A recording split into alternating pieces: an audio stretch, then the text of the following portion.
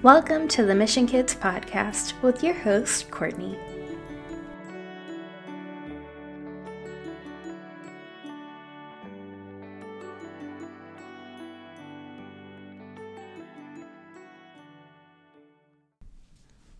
Happy Wednesday, my friends. I am so happy to be with you today. It is a beautiful day the Lord has made. I have my sweet dog Margot next to me, and I get to tell you all about a saint who was also a farmer.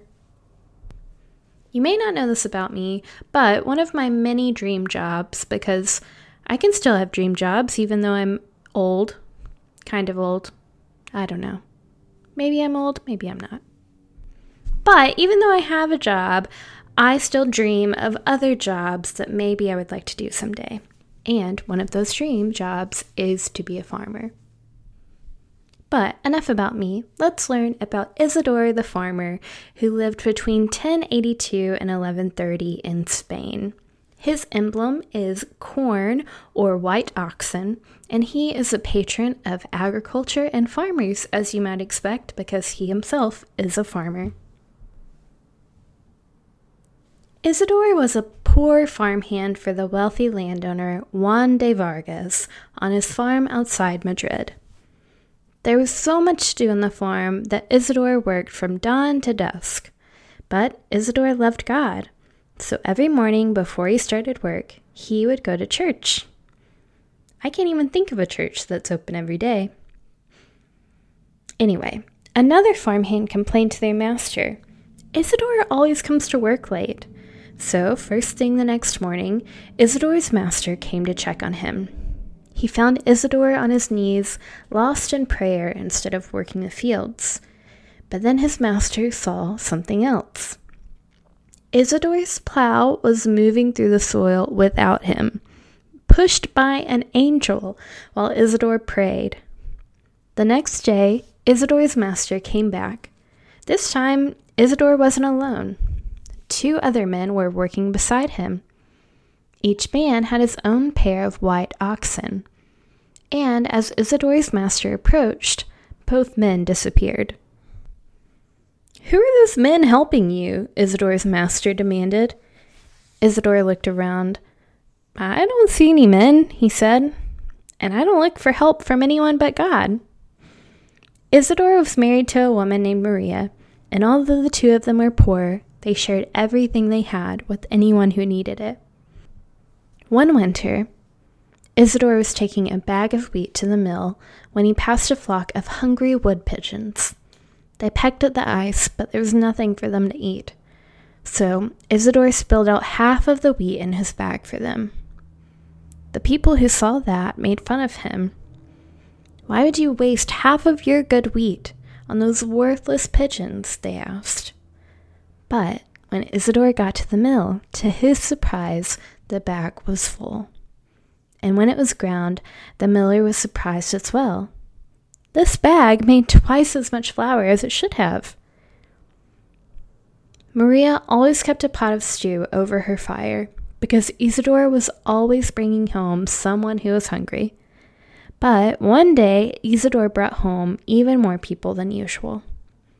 Maria served bowl after bowl of stew until she had served the very last bit in the whole pot. But there were still hungry people at her table waiting to be fed. "We're out of stew," she whispered to Isadore. "We can't feed anyone else." "Oh, why don't you check that pot again?" Isadore asked. Maria was sure that the pot had been empty. But when she looked again, there was just enough stew for one more bowl. So Maria kept serving bowl after bowl until everyone was fed. Does this story remind you of any biblical story that you maybe have heard? You might have been reminded of the story of Jesus feeding the 5,000, when they had just a few loaves of bread and some fish, and somehow it just continued to multiply and feed person after person. It's a really sweet reminder that God is always providing for us in ways that we can't even imagine.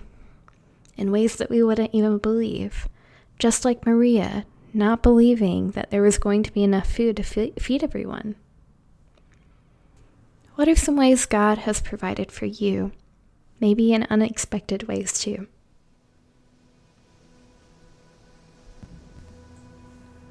Would you pray with me? I praise my God this day. I give myself to God this day. I ask God to help me this day. You may lift up your own prayers and petitions to the Lord at this time.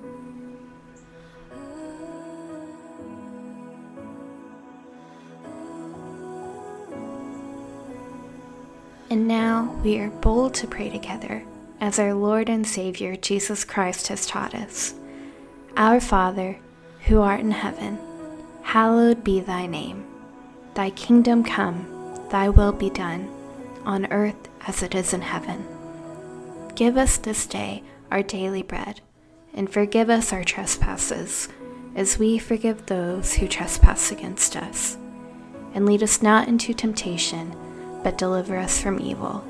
For thine is the kingdom, and the power, and the glory, forever and ever. Amen. If you have a question, story you want to share with me, or a prayer request you'd like shared on the podcast, give me a call.